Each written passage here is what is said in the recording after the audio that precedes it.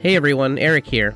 Welcome to the second season of our journey playing through Cassilda's Song, an epic, yet-to-be-released campaign for the Yellow King RPG, written by Robin D. Laws and published by Pelgrane Press. This season is based on a scenario spine called The Remarkable Aerial Conveyance of Monsieur Redon, which might be the best scenario title I've ever heard. But yes, I said scenario spine. In addition to 4 scenarios per setting, Cassilda's Song also includes both scenario spines and scenario hooks. The scenario spines in the book, like this one, include a simpler outline and leave room for the game moderator to expand on it and make it their own. This is the first time I've run a full season with source material like this, so I really hope you all enjoy it. Making up the cast for this season are 4 characters that many of you already know. Fresh from his victory over Camilla and the Enomorphs in Spill the Wine, Chris Smith will be joining us again, playing the ever over-the-top Percy Vanderbilt.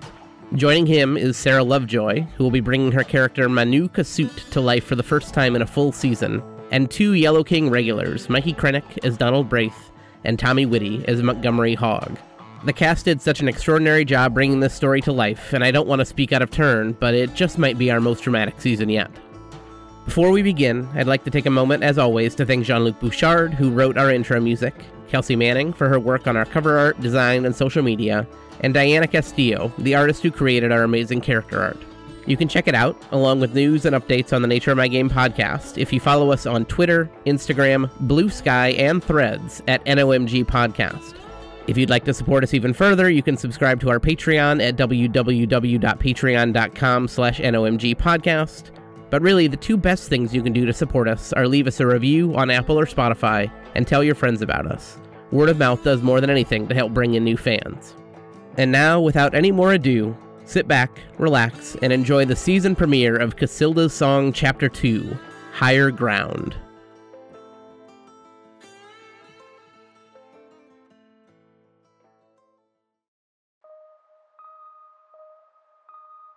Paris, September 20th, 1895. It was well past midnight when a single candle flame sprung to life in the Parisian morgue, casting shadows along the walls where newly deceased bodies lay in wait to be autopsied by the medical examiner. An elegant woman with an ice blue dress stepped quickly away from the flame after lighting it, moving through the shadows to feel the chill of the refrigerated vessels holding the corpses while she waited for her guests to arrive.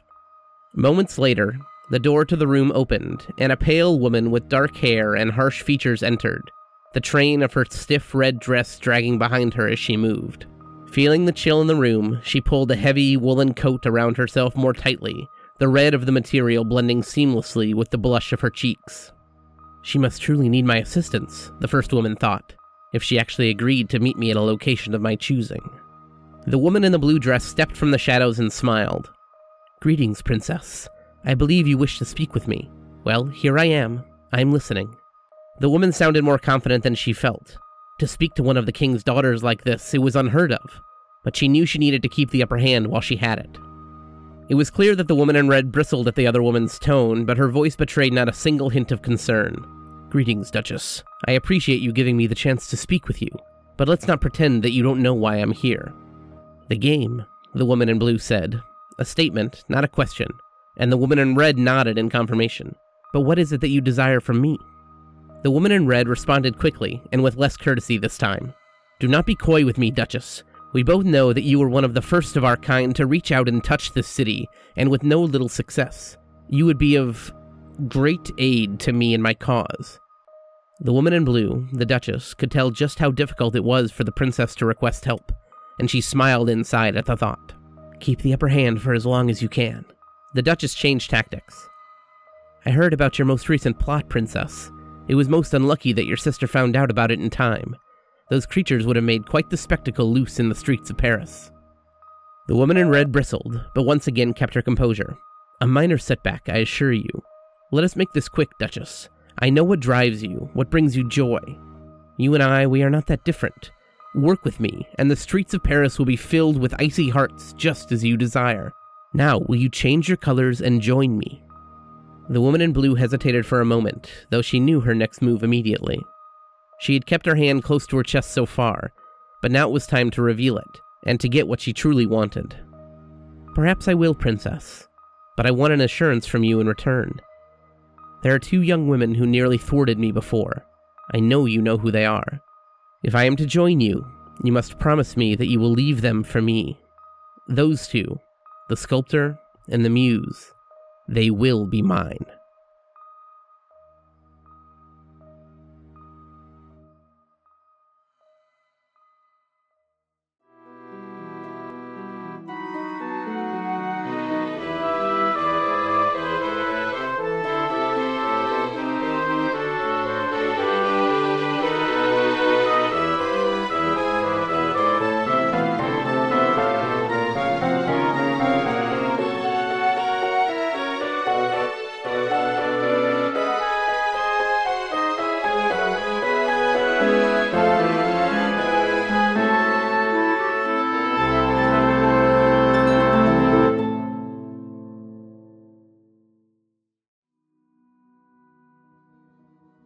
Our story starts in the morning on September 28th, 1895. It's a Saturday in Paris, and it's a dark, dreary day. Cloud cover fully covering the Paris sky, and a bit of drizzle is falling. And I want to open this up kind of like a movie. The first thing that we see is the Eiffel Tower standing above the rest of Paris. And we kind of zoom down closer around the Eiffel Tower, and you see that there's a crowd standing around the Eiffel Tower, but it's not a crowd of tourists. It's a crowd of Parisians, and there seems to be kind of an air of anticipation. People keep kind of looking up at the Eiffel Tower. Seems like they're waiting for something. And so then the camera kind of scans up the tower, and off in the distance, against the gray sky, you see a little bit of a speck. Something is out there in the sky, and it seems to be moving toward the Eiffel Tower. And as it gets closer, you can see that it's some sort of inflatable flying machine coming toward the Eiffel Tower from off in the distance. And as it gets even closer, you see that there are two men standing inside this inflatable flying machine.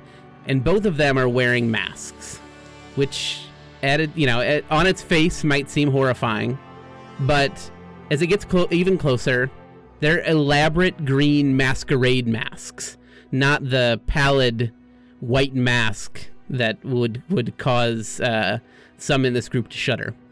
And is this, you can hear kind of a buzz in the crowd as this thing gets closer. This is clearly what people were standing here waiting for, whether they knew it or not. And this flying machine gets to the Eiffel Tower, and one of the men tosses kind of an anchor around the Eiffel Tower and basically docks this flying machine on the Eiffel Tower.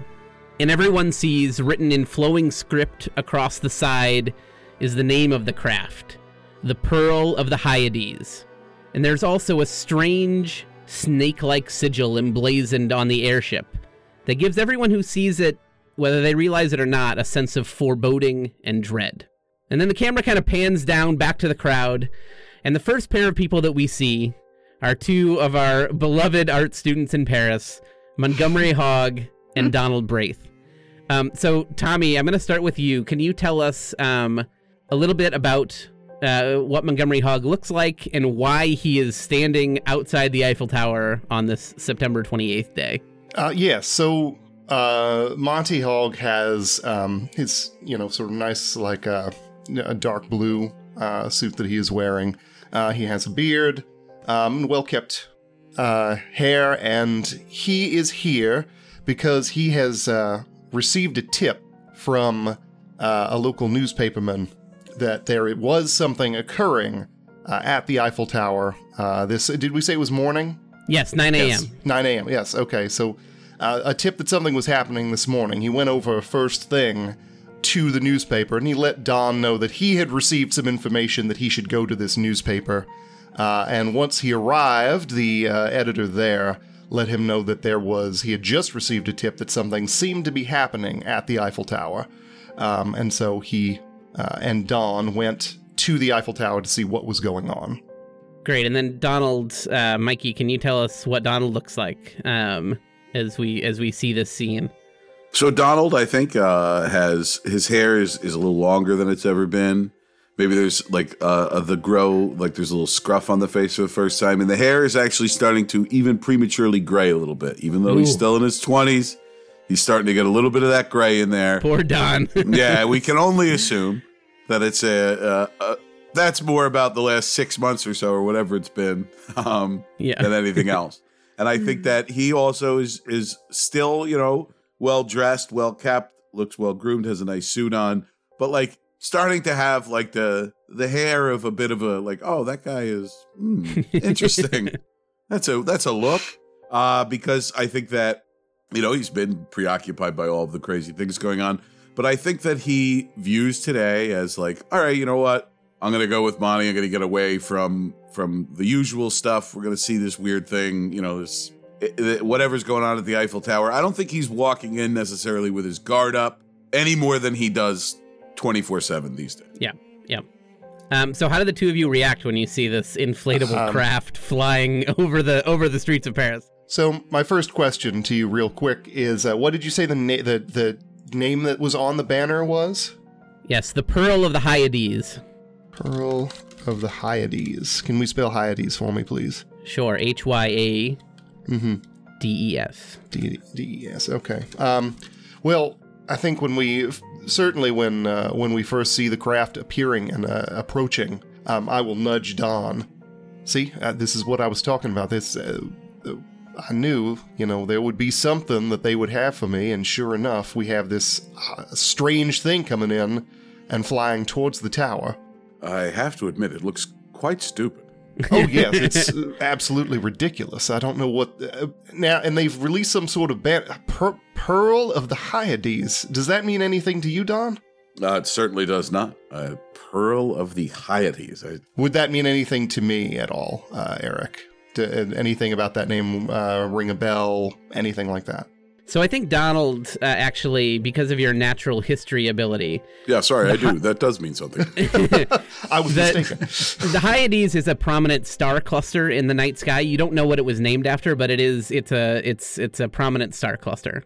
Oh, yes, Hyades, not Hyatos, I see. That's a prominent star cluster. Star cluster, interesting. Do you, Don, and I know how you may react to this, are these people... dropping this just as a name for their craft, or are they indicating they are from the stars? Montgomery, do I have to answer that question? No, you do not, Don. I know what your answer is going to be. I just had to voice it. Understood.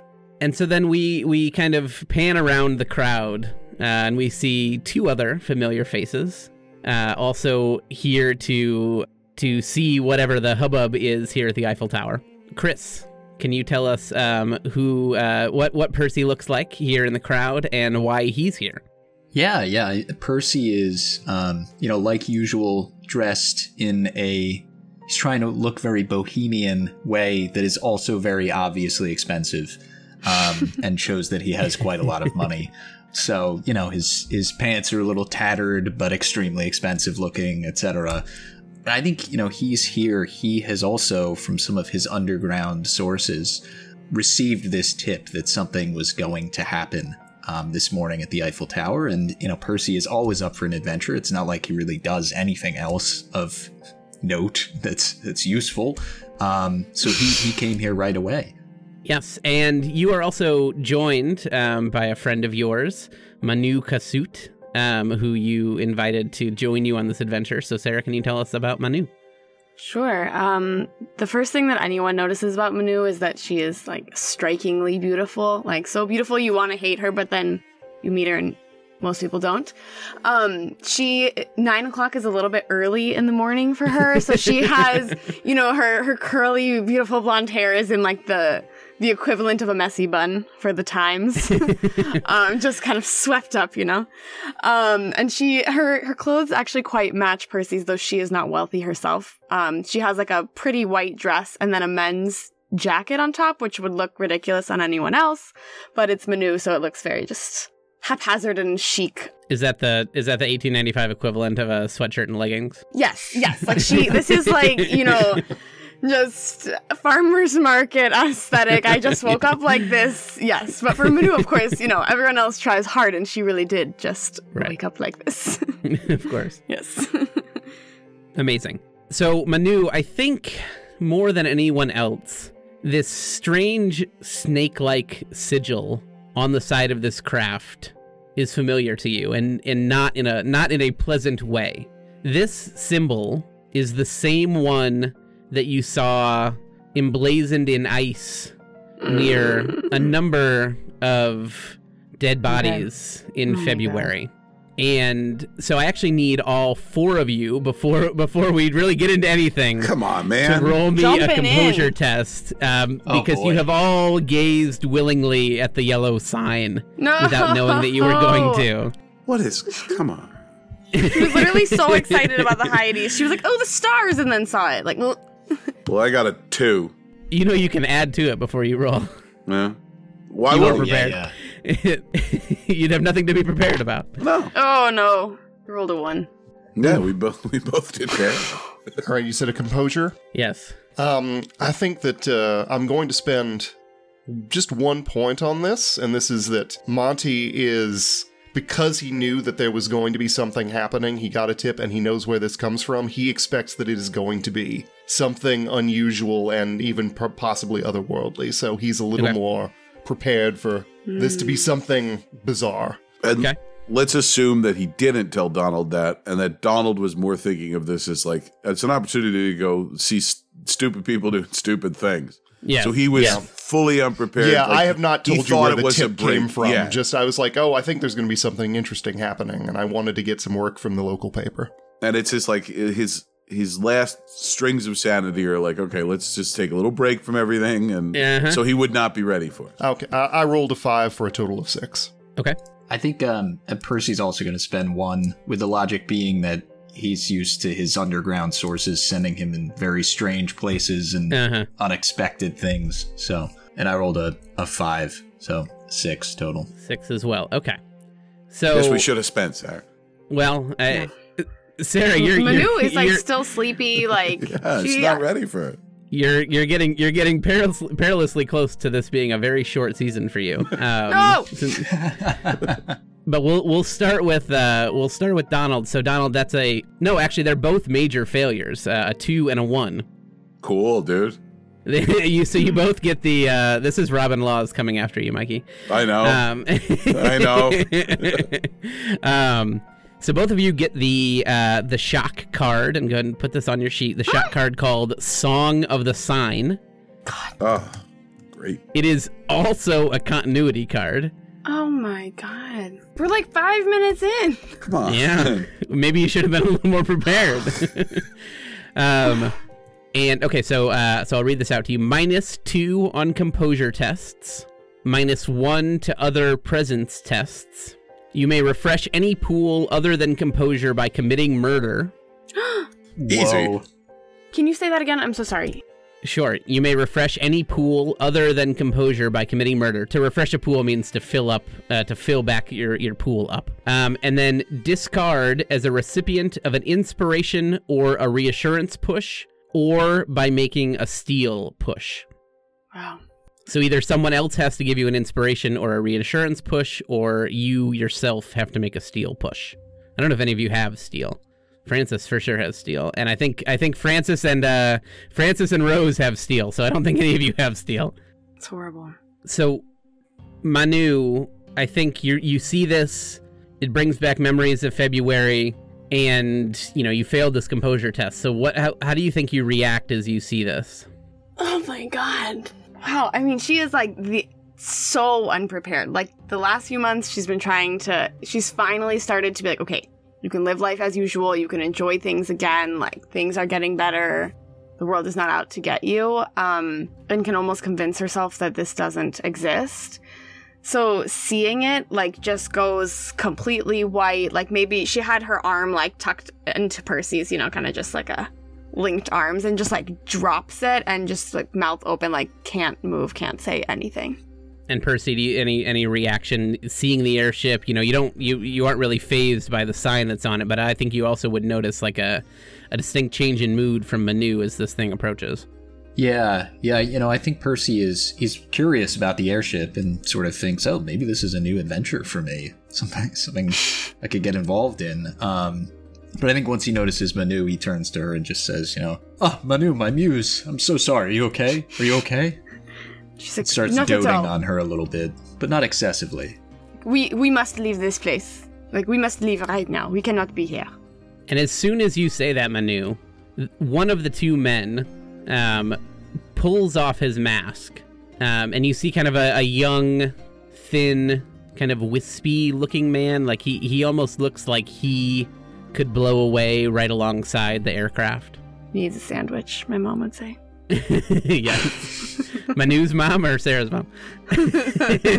Both. Un sandwich. Sorry. He pulls out like a voice amplifier, right? Like a not an electronic megaphone, but like a, like cheerleaders would use, like a megaphone like that. Okay. And he starts shouting down to the crowd. He says, "Welcome one and all to an opportunity of a lifetime. I am Monsieur Jules Radon, and this is the Pearl of the Hyades, an airship unlike any the world has ever seen. And in 3 days' time, those lucky few who win tickets on this airship will join me on a once-in-a-lifetime journey to the planet Aldebaran, the follower of the Pleiades, the Alpha Tauri. Anyone who desires a chance to join me on this expedition should send a telegram addressed to me, Monsieur Jules Radon, and if your credentials are deemed sufficient, the secret location of the auction will be provided to you." And as he goes silent, the crowd, the noise ramps up. Like, everybody's now talking to each other and, like, looking around, and, like, they're all kind of shocked by this whole situation. And I think as the crowd starts kind of moving, the four of you probably see each other. And I'm sorry, can we really quickly, I just want to resolve what Don's reaction would have been, since he also failed. Yeah. I think that, so my guess would be, when that happens and when, like, he has that moment of, like, oh no, this is bad, I think that it almost manifests itself as something that Monty has never ever really seen from him before. Like, it almost looks like excitement, but Monty, knowing him well, knows that it's not excitement. It's more deranged or perverse than, like, just like, oh, this is fun. But I think that, like, in Don's brain, knowing that he's so amped up about, like, I got to get back to that place and I got to figure this out, Monty knows that about him. I think that, like, now in Don's brain, today is one of those days, but rather than get all, like, scared and defensive about it, he's going to try to get excited about it. But what it really is it's just, like, he's starting to unravel, like, legitimately. And I would like to say, when Monty sees the manic energy starting from Don, I'm just going to, like, put an arm on his shoulder and say, Don, I'm sorry. I should have told you what this is about. This was a tip from Cassilda. I mentioned her before. That's what this is coming from. That's what this is. I thought this might be an opportunity for us to dig further into all of the goings-on that have been happening. And I'd like to use, I have reassurance as a primary skill. I would like to use a reassurance push. You may do that. All right. And that will get rid of my card, right? Yes, that gets rid of that card. So I think that as he does that, Donald turns to him and, like, a little calmer, but still definitely engaged now more than he was. Oh my, Montgomery, don't you see? This is an opportunity for us now. We have to get on that ship. No ifs, ands, or buts. We have to get on that ship. We will be getting those tickets, Don. I agree. I think Percy, now that they've all met up, Percy sees this and he's totally oblivious to any of the negative feelings around him. Of course. And he just turns to them and says, my fellow artists, my fellow writers, it appears we've been struck by inspiration. Oh, God. Well, if it isn't the bon vivant of old Perry, our good friend, Mr. Vanderbilt. Hello, I think Percy. Percy's like, he's putting his arms around them. He's like clapping them on the back as if, they've all just witnessed something very important and meaningful together. And then I think Don will notice that Manu is there with Percy. And then I think that will kind of change his, like, and he'll turn to Percy. Yeah. Like, what? Why would you bring her here? And this Manu isn't safe. is, like, not good. Like, she is, like, frantic, like, looking around like she's trying to, like, escape. And he's like, what? 3 days? We cannot be here. Like, she's, like, losing it. Vanderbilt, why would you bring her here? This is a... Hello, Manu. It's wonderful to see you. Yes. Like, usually she would be so nice, and she, like, can't even respond. Yeah, and I think Donald's pissed. Manu, it looks like you've seen a ghost. Why don't we step away from this for a moment? There should be, I believe there's a cafe nearby if we would like to just kind of clear your head. It seems like you might need maybe a coffee or something. Oui. Oh wait. Bon. Oui. No, I can buy you a coffee. We can get a coffee. Let's go get coffee. And Manu like allows herself to just be like led away. Like she can't even like decide which direction to walk in. Okay. I think if we start to walk away, I think that Monty will just stop for a second and turn back towards the tower, looking up at the men. Just lets his gaze linger for a moment, and then he'll turn back towards the group and just mutter under his breath something, "Man needs a sandwich," and then just keep just walk with them. And then I think Donald will grab Monty by the shoulder while they're like, Percy is probably guiding Manu ahead because Donald would probably be too nervous to be near her. So he's going to grab Monty and like a little bit of that manic energy rising again, just whisper in his ear, "We have to get rid of both of them. Different reasons, but both of them cannot be here right now." I understand, Donna. We'll do what we can. Let's get to this cafe and maybe we can work something out from there. Right. I think Percy has his arms linked with Manu as well and is just sort of totally oblivious to how serious this is to her still and just kind of whispering to her, "Oh, don't worry. You're just not used to adventure like I am." I'm sorry. Manu has no composure, and Sarah has no composure. I was gonna say, Sarah, how does it feel to be caught up in the middle of this right now? Wow. Okay. Sorry. I feel like I'm just gonna be laughing at literally everything I know. Percy says through this entire season. Yeah, Manu continues, like, she cannot, like, speak. She's just being led away by these three gentlemen.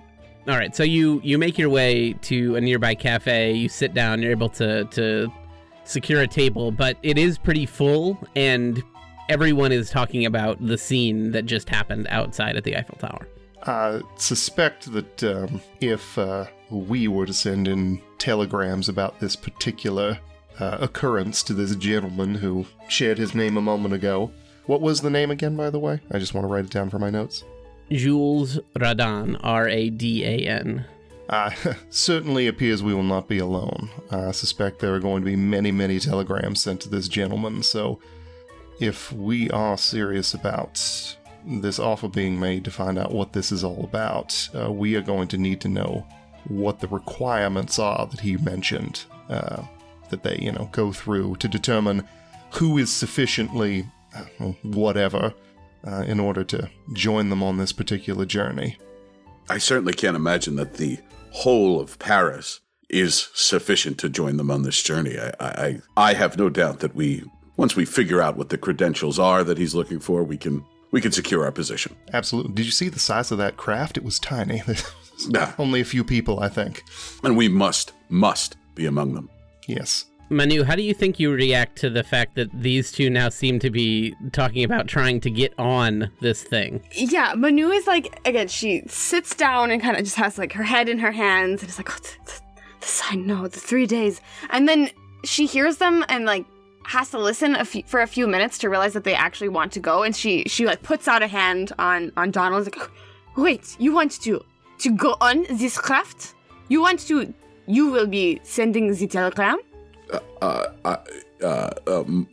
Monty thinks that we should, yes. Pourquoi? Why? Pourquoi, Monty? Manu, I just want to say that we have had some unusual experiences in our time in this lovely city so far, and I think both of us are seeking answers for the things that we have experienced. Now, if you don't mind me saying so, you've looked quite pale there when that man started speaking and dropped his banner with that snake on it, etc. Did it just frighten you? Did it startle you? Did it remind you of something? Your reaction seemed unlike almost anyone else's in the crowd, and so I'm wondering if you had some sort of knowledge of any of what was going on there. I mean, you just seemed so very frightened by this. To say frightened is not the right word. I have seen this symbol before. Have you? And if I were to see it again, I would have the same reaction to run the other way. You too should run away from that sign. If I may, when did you see this symbol before? Well, that is a story that needs wine and not coffee. Understood. I can buy you wine. We can go get wine. Yes. Monsieur, wine over here, please. Okay. She is serious. She does need a glass of wine. I think she also, like, while the wine is being fetched, she takes that as an opportunity to be like, should I tell these people what happened? Like, she hasn't told anyone other than Rose what has happened, so she's deciding. Would we know, obviously Rose suffered a pretty unfortunate injury. Yes. So I think we as students would know that occurred, maybe. We are familiar with Rose. We know something happened. We don't know anything else about it. Maybe I think you might even know that something happened and Manu was involved. Okay. But that, Rose, I think up until about 2 weeks ago, had she went to class, she went back to her apartment, she had kind of secluded herself away from the rest of the art scene. And then, she seems to have been in somewhat brighter spirits the last couple of weeks. And Percy, I think you obviously were a part of that, so more about why that would be. So, this is like Sarah sharing with you as players, but Manu, like in the last 6-7 months, like she had this horrible thing happen with Rose. She thought about leaving Paris for good as Rose was recovering, stayed, and she's also just been doing more, sometimes she tries to pretend it never happened, and sometimes she's been looking into, like, occult things, just kind of doing her own research for the first time in life, really. And what that has done is make her, like, she is sure that something otherworldly happened and that otherworldly things can happen, if that makes sense. So, she's not, like, doubting what she's seeing. She is, like, this is very dangerous and doesn't know if she wants to be involved. But also needs inspiration or reassurance or someone to convince her to make a steal to get rid of this thing. So, well, and you don't have steal, so you can't make your own steal push. Oh, that's not just one of the 2 pushes I have. Oh, okay. No, because you don't have that. Continue you don't have that to ability. Be afraid and want to run away unless someone is inspiring or reassuring.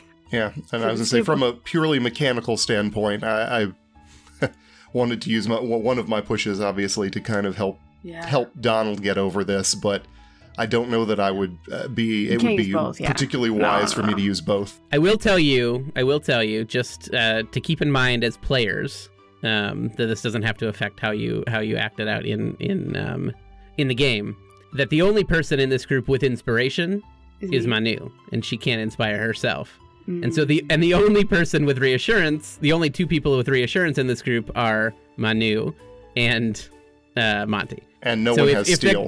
If that card's if that card is gonna be removed, it's gonna be by Monty. Right. So neither of my paramours can reassure or inspire me. Sadly not. They are not reassuring men. Can I intimidate Manu into losing this card? Okay, so she's just gonna be a mess for a while then.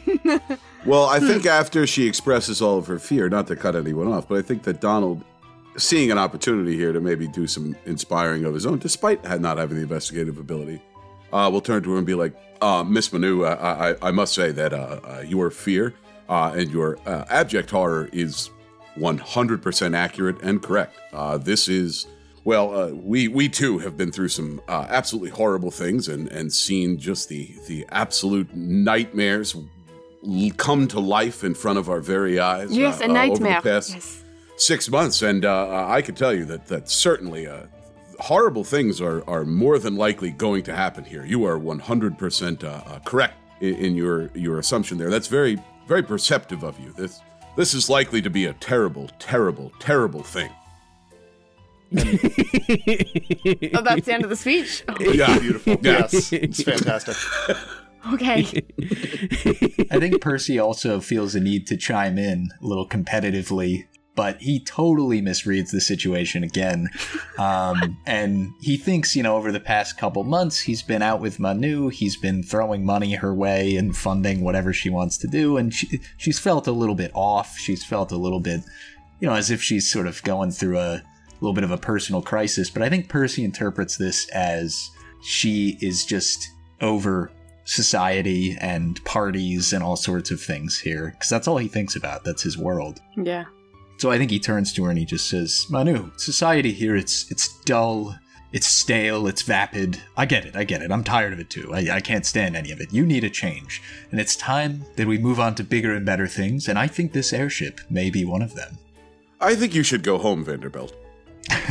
Well, the dilettante of the Seine has weighed in, so I think we can all take that as our final word. Manu, this could be quite an interesting opportunity for all of us. And horrible. Yes, thank you, Don. You have such a way with words. Thank you, Monty. Manu, here, I think as the wine is delivered to the table, he picks up the glass and kind of offers it over to her. Take a drink. Tell us about what happened. I promise this will all be fine. None of us are in any position to force you to do anything that you do not feel comfortable doing. I'm going to use my other push and use reassurance. Whoa. Tommy Whitty. What a guy. A man of the What a people. guy. A What a man guy. of the Oh my people. God. What a guy. Wow. Just, Thank you. That's so nice. Okay, so when he can't push later, just Yes, add another I'm Sarah here Lovejoy to killer. inspire, It's dead-eyed stare to from here on out. reassure. Another Manu body will- on your conscience. It's dead-eyed stare or nothing. No. Manu will help out later. So, interestingly enough, like when the men start kind of like, puffing up their chests and chatting, that's kind of what like starts to bring Manu back. And she's like, okay, I gotta like soothe this situation. Like I cannot have Percy leaving, So she's like, yes, and like does a gentle pat on each of their arms. It's like, I appreciate the words. Yes, I hear you all. And then she's like, I shall tell you what has happened to me. But first I must know, truly from your heart, you believe that thinking even about this ship, it could bring us answers. It could make things better for the people of Paris. I don't think so. Then why do we not run away? Answers certainly, but the better part, I don't think so. But what are answers and knowledge for if not to make life better, no? Yes. He looks at Monty like, help me out here, man. I think You're the philosopher. I think what Don is trying to say here is if we do not pursue avenues like the one that has been presented to us, then we run a very real risk of things getting worse. I don't know if we can make them better, but we may be able to prevent them from getting worse.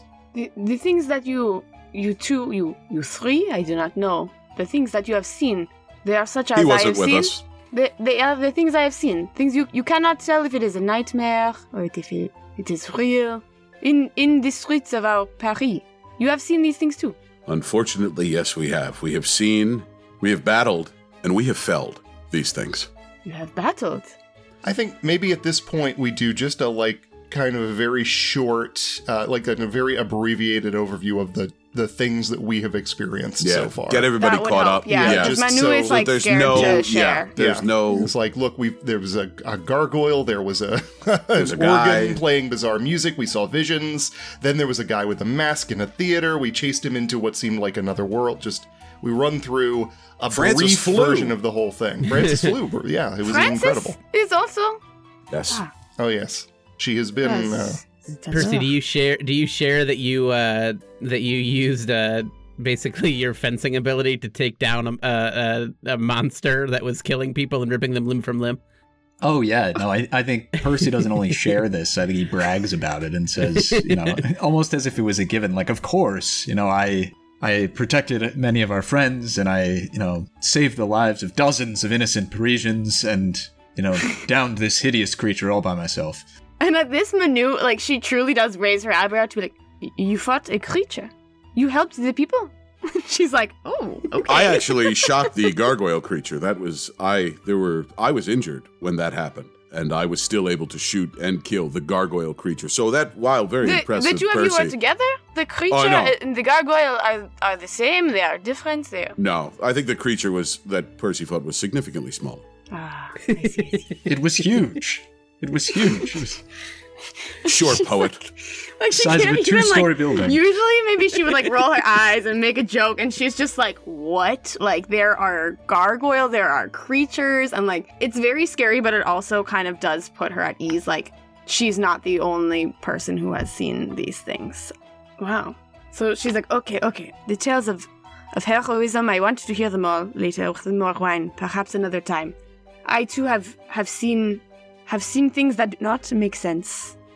things that can take life, that seem to have their own life, and they are so dangerous. But if they will happen with or without us, we must try to stop them. I will join you. I must say, I don't know how wise that is, Manu. While I would be honored to have you here with us, I know that what we're facing is dangerous, and while Montgomery and myself are certainly capable of protecting you, the amount of horrors that we may find, or that we've certainly found before, I'm certainly not in any position to tell you what to do or what not to do, but I must say, I think this is a mission for the hardy, for the brave, and while I certainly consider you quite hardy and brave as well, I just don't know if this ground we're to tread on is for delicate feet. Monsieur Donald, your concern is charmant, but I must say I am already in this. Understood. I think Percy perceives a little bit of the competitiveness again and turns to him and says, look, she will be going, and I will be going, and if you would like to stay behind, you're more than welcome. The thought about delicate feet stands, Mr. Vanderbilt. My feet are indeed quite delicate. She's like, we gotta bring a joke in here. She's like, they are lovely feet. And with them I shall carry myself forward with you. Though there are 3 spots in the flying machine, no? And there are 4 of us. You don't know how many spots there are. Oh, I thought he said 3. No. In 3 days' time, but there's... 3 days' time. He didn't specify. So maybe It's she not does say big, that, and though, someone right? else can correct her. Yeah, it looks like... I would be really amused if a random stranger from another table was like, "He didn't say 3. It was 4. That's right. Well, Like, not one of you... no. Not one of you have asked me what it looked like. What do you mean? Oh, I what the assumed flying it was a machine looked like? dirigible. I googled Yeah, I've been dirigible. assuming it's a Hindenburg. I'm sorry, Eric. I thought you would have What did it look described like? it better for us. Well, there's a reason for that. So I thought you said it was small, like not a lot of people could fit in it, right? I didn't say anything like that. Where did we get the smallness from? I heard 'Cause small. I swear you said small. I heard small. Wait, before we hear this, I said, as it gets closer, you can see that it's some sort of inflatable flying machine. There are 2 men standing inside it, both wearing masks, and he tossed an anchor around the Eiffel Tower. Guys, he's going to edit He's out that he gaslighting said us small again. in post. We're never going to hear it in the real This is episode. season 1 all over again. He's gaslighting us. wait, Eric, before we continue with this conversation, is my card gone now because of the push? Yes, it is. Yes, that one. Thank the you other one is still there, but so much. I was going to say, Monty. you had another shock already, did you not? yes, she I did. still Okay, have the that's- price of failure, but Okay. Yeah, you were going to be on the verge of potentially dying. So thank you Yeah. so much. She could be startled by someone walking around the corner and then just drop and dead die. right. Yep. The real hero. Sorry. Do any Other of us 2 as gents. as players, not as characters, do any of us know anything about like dirigible history or anything? Like, is this something where we Who can knows, well? infer that Yeah. our characters have never seen this before? So I guess now that we're all on the same page that we want to be doing this, maybe now's the time where we start discussing what we saw. And now, Yeah. is that like where we can maybe pick up talking to each other about it, what we may have seen or what it looked like or anything like that? Yes, I think that makes sense. have we seen like a balloon before or something? Yes. Or is okay? Yes. So it's not like this is the first flying machine. There was a ballooning craze, apparently, in high society Paris in the mid Course. 1800s. So this is a little past the ballooning craze. Yes, that you have seen balloons, you have seen people flying in balloons. Like a hot air balloon? Yeah. Okay. This was different.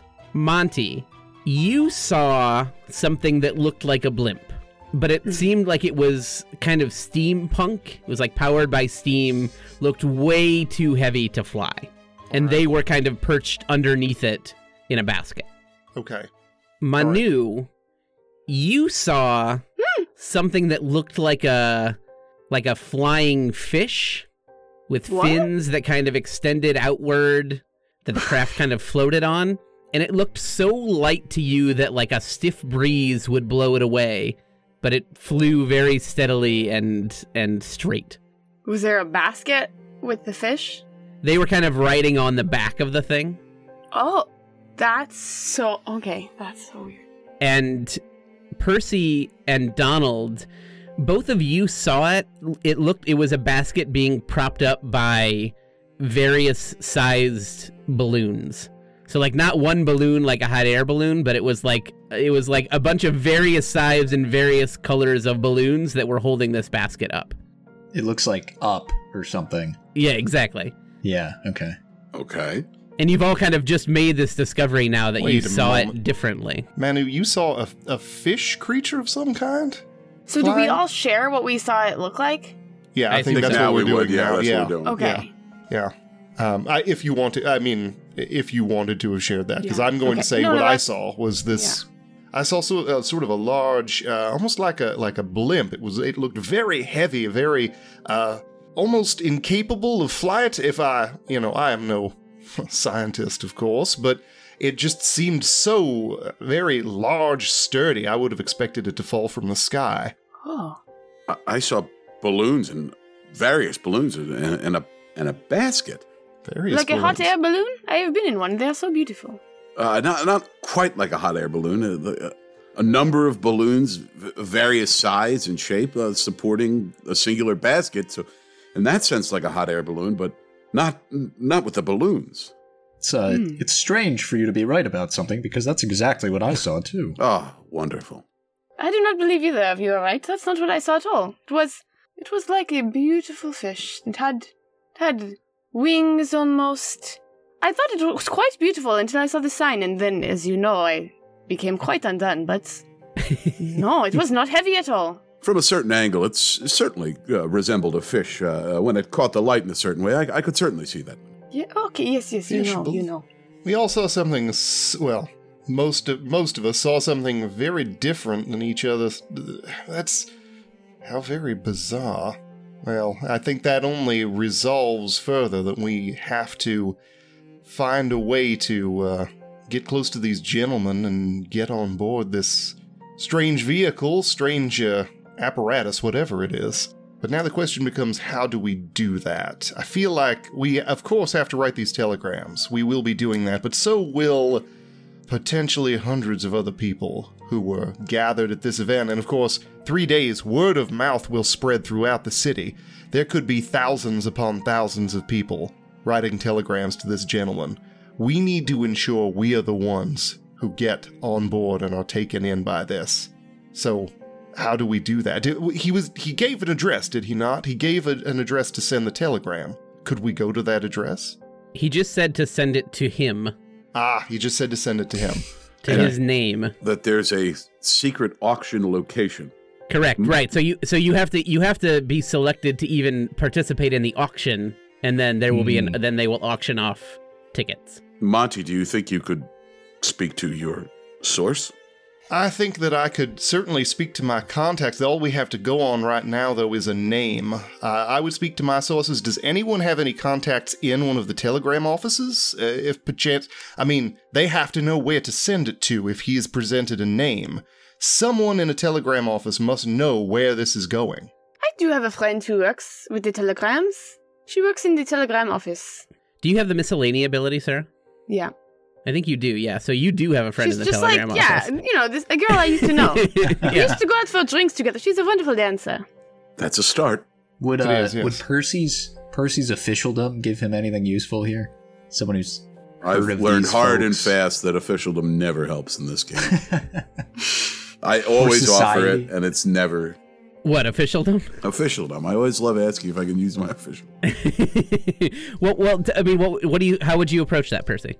How would you use your ability to talk to people in public office?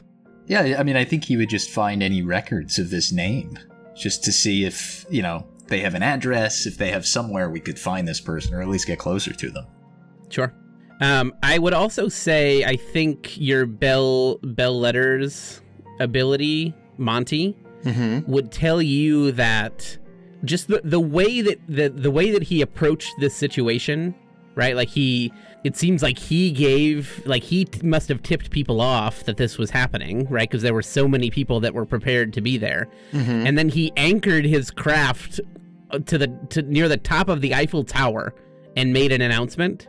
Whether the auction is secret or not, he clearly is looking to make this kind of a big publicity thing. Mm-hmm. And so there may be kind of a journalism angle too. He may want to talk to, he may be willing to talk or want to talk to you about it. Yeah, I suppose my issue there is still then would still be finding him as well, right? It would be like, who knows this gentleman, and can we get in touch with him? Sure, he's still up near the Eiffel Tower. Is it? Okay, all right. Does anyone have climbing among them? Is he coming down? I mean, yeah, I have athletics. I mean, if we can speak to Monsieur Redon about this, then obviously he has information. He knows all the ins and outs about what's happening. He's the one, presumably, who set all this up. So certainly, I suppose we could simply be forward and try to speak to him about it. And this is, okay, this is like a Manu question, but also a Sarah question. We don't need to keep it secret that we're trying to get involved in this because, like, lots of Parisian people, like, that doesn't give away that we know things that other people don't, right? It's just, okay. Well, I would assume everyone is kind of getting swept up in the fervor. Yeah.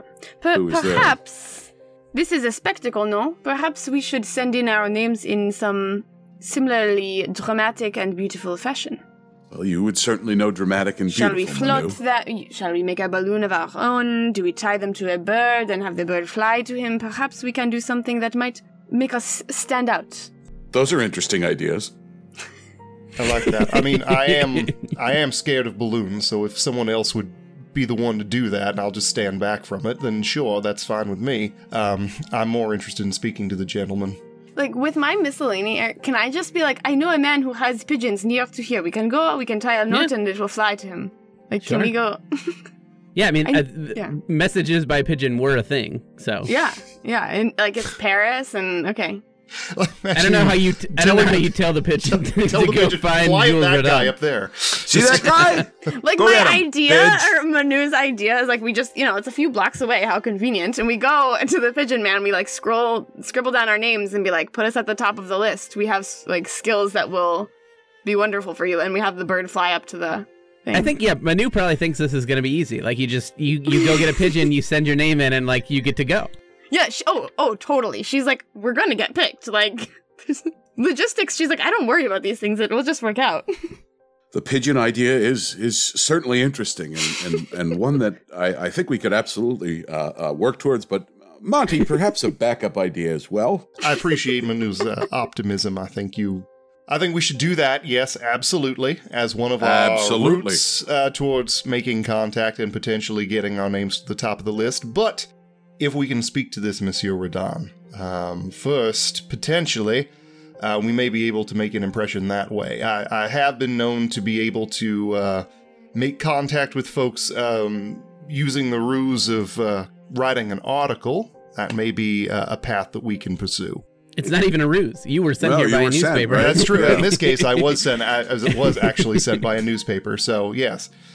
I completely forgot. That's the truth this time. Like, I can't imagine there's like 70 news agencies competing for, like, you were sent by the newspaper. You can go up and be like, hey, I'm the guy from the newspaper. Can I go talk to you? There are actually a number of publications. The one that you were sent by, Monty, is kind of a center-right, leans toward the upper crust. It fits pretty well with someone who would, and he probably would want to be in that newspaper to try to attract more attention. Nice. So it fits pretty well, I think. Excellent. All right. I have this is out of character, definitely out of character, as you can tell I'm about to suggest it. If we're thinking split here, I think it makes sense for Monty, obviously, to talk and probably to bring Manu with him because she's so, she can really, bat the eyelashes at this guy and maybe get more out of him, which then would leave Percy and Donald to maybe do something else together, which I can't imagine will go well, but might actually be fun to listen to. So. Wait, and this is like assuming like once he wants to talk with us, or just like right now? I think if Monty goes and says like, I'm from this newspaper, he will want to talk to this. Like, it seems like, from what Eric's describing, if someone can yell up, hey, we got a newspaper guy down here. And if you're just there, wave your notepad. I think that you can facilitate more conversation and maybe get more out of him than like if I went up, or if all four of us went up. Okay. But Manu does want to do the pigeon thing. So she's going to be like, she should I do will the go. pigeon thing. It is quick. I will go. I will send it up, and then I'll meet you at the base of the Eiffel Tower, and we will go and talk to him. Wait, can she just write in the note, like, these are our names, like, he works for the newspaper, we want to talk to you? Sure, you can write whatever you want. Why don't so she's like, Percy, mon cher, you have your notebook for your poetry, no? Can I have a piece of paper? And she, like, scribbles this little note. Oh, yes, of course. And I think Percy also, as they're about to sort of part, hands her a preposterous amount of cash. Just, like, way more than they would ever need for this errand that they're running. But she thinks it's appropriate. This will be enough. Thank you. Merci. And so she goes to do that, and it really is, like, of course, just fortuitously nearby. And she can also give the name of her friend at the telegraph office. Is that what Donald needs, or no? I guess Percy and I could go talk to the telegraph office lady. Yeah. Okay. I don't actually know what the difference between a telegraph and a telegram are. Telegram. Yeah, telegram. I just had that same, Giselle, she can help you at the office. She's most helpful. And so it sounds like Percy and Donald are going to go just try to see if they can get information out of the telegram people as to, like, I don't know, maybe who's sending in telegrams or, you know, something like that. And Manu and Monty are going to go try to wave down Radon after Manu sends a pigeon up to him. I would say yes. Maybe I will just suggest that I will step out and attempt to get his attention and can initiate perhaps the conversation. Manu, when you are finished with getting the pigeon situation together, you can, if you would like to come back and join me, then I would be delighted to have you as part of this conversation. Oui, the note describes your appearance. He will be so ready to speak to you by the time I return. Excellent. Thank you, Manu. And I believe a telegraph is the technology. Telegram is the actual message that goes across the telegraph system. I don't know why I clarified that in character, but just so that we're all on the same page about what you will be going to do. Thank you for that information. Thank you, I was confused. And I think before they part, Donald is going to, like, kind of pull Monty aside. And first he's going to say, how will the pigeon even know where to go? And then he'll catch himself and be like, what? Oh, Monty, do you think you could speak to Cassilda again? I might be able to, but I have to admit, I don't know if I have a specific way to flag her down or cause her to appear, if you understand. Understood. I can try various things to see if she will show up and speak to me, and perhaps I will, if that is something we wish to pursue here. What, if you don't mind me asking, what would be your interest in getting her involved? I just can't help but think anything strange or horrible that happens in Paris is somehow related to all of the things we've seen so far, and we must get on that airship. We are in agreement on that, and I think your observation is accurate. And I think they have, like, a nice little, like, they slap each other on the arm, give each other good luck. Good luck with Mr. Vanderbilt, the epicure of this fine city. Well, at the very least, he gave enough money to Manu to post bail if you need to. For me. Does he even know how to count? How much money was that? My God. Percy is like the how much could a banana cost? $10. $10, yeah. He's like Barbara Bush. Yeah, that's it. He has no idea. Like, oh my God, I love it. All right, so Manu, what do you want to say in your pigeon message? Like, are you submitting your formal application for the trip, or are you just... Cher Jules Radin. Below, find the names of 4 exceptional candidates for your adventure. You will find 2 of us at the base of the Eiffel Tower. And then she's like, he is wearing... What were you wearing? Dark blue Nice suit, well-kept beard. The man in the dark blue suit with the well-kept beard, and me with the blonde hair. We would like to speak with you pronto. All right. So the people at the pigeon office, the messenger pigeon office, take your message and they tie it to the leg of a pigeon, and they release it out into the air, and it doesn't go anywhere near the Eiffel Tower. Really? And where does it go? the person just says, Receipt of the message is not guaranteed. If I give them more money, will they try again? How many tickets are you sending? Are you conscripting? Yes, No, certainly. Manu's If you'd like us to try again, we'd be happy to. You have the Manu's money. not phased. She's like, ugh, silly birds. Okay, and she goes back and is like, we'll just have to wave. Yeah, so when you get back outside, Monty has waved down Monsieur Rodin. Monsieur Rodin, from the paper, if you would What? kindly give an interview, I would be most pleased to share more information with the people of Paris. I'm from the Daily Caller. Wait, how does he get it? He's down from up there, or He's just like yelling up I'm to him, shouting trying to up, like get his to see attention. if I. wow, And so easy. Okay, there's a way to, like, at this point with the Eiffel Tower, there's a way to get up a couple of levels, right? Like, if I need to go up to kind of shout up at him, so I'm not right on the ground, would that be possible? Yes, you can do that, and he doesn't catch every word that you say. Yeah. But enough that he has the craft kind of move down, and he joins you up a few levels, and then the craft kind of makes its way back up to the top. It seems like the other man who still has a mask on, and the mask has it kind of looks like it has pilot glasses and a pilot hat on it. Like it's a masquerade mask that makes this guy look like a pilot. Kind of takes it back up. He seems to be the one who operates the craft. And so Monsieur Rodin is there with the two of you and says, "Lady, gentlemen, I am glad to be here with you today. What an exciting opportunity that we all have here in Paris today." Opportunity, yes, that is exactly seems to be what you are presenting to the people of Paris. If I may ask, what exactly has inspired you to come down and offer this to the people of this grand city? I'm a man of opportunity. I have the ability to bring the people of Paris an adventure of a lifetime. How could I pass up the opportunity to provide my services? Very, very succinct, thank you. Without answering my question.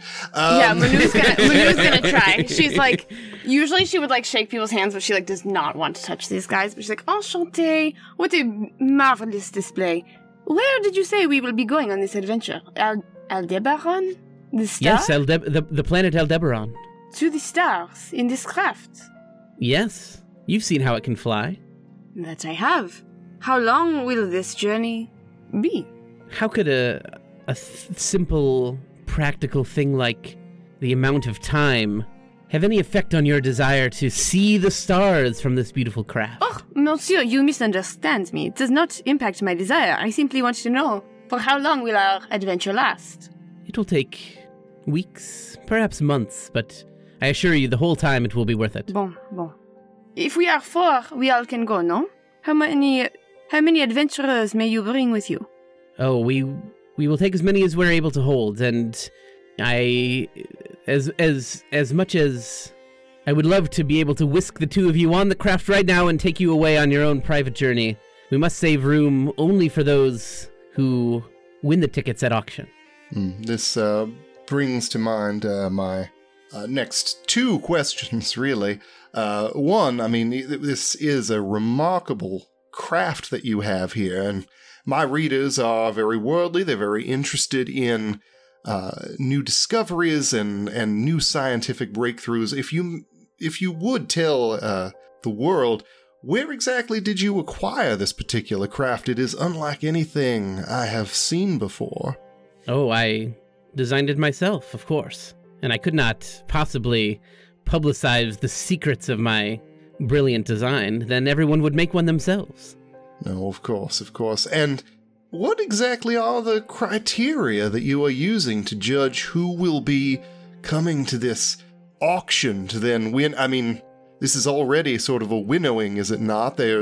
You have to determine who is allowed to come in the first place, and then, of course, only those, I presume, who win auction tickets can join. So, what are the criteria? You said your name was Hogg?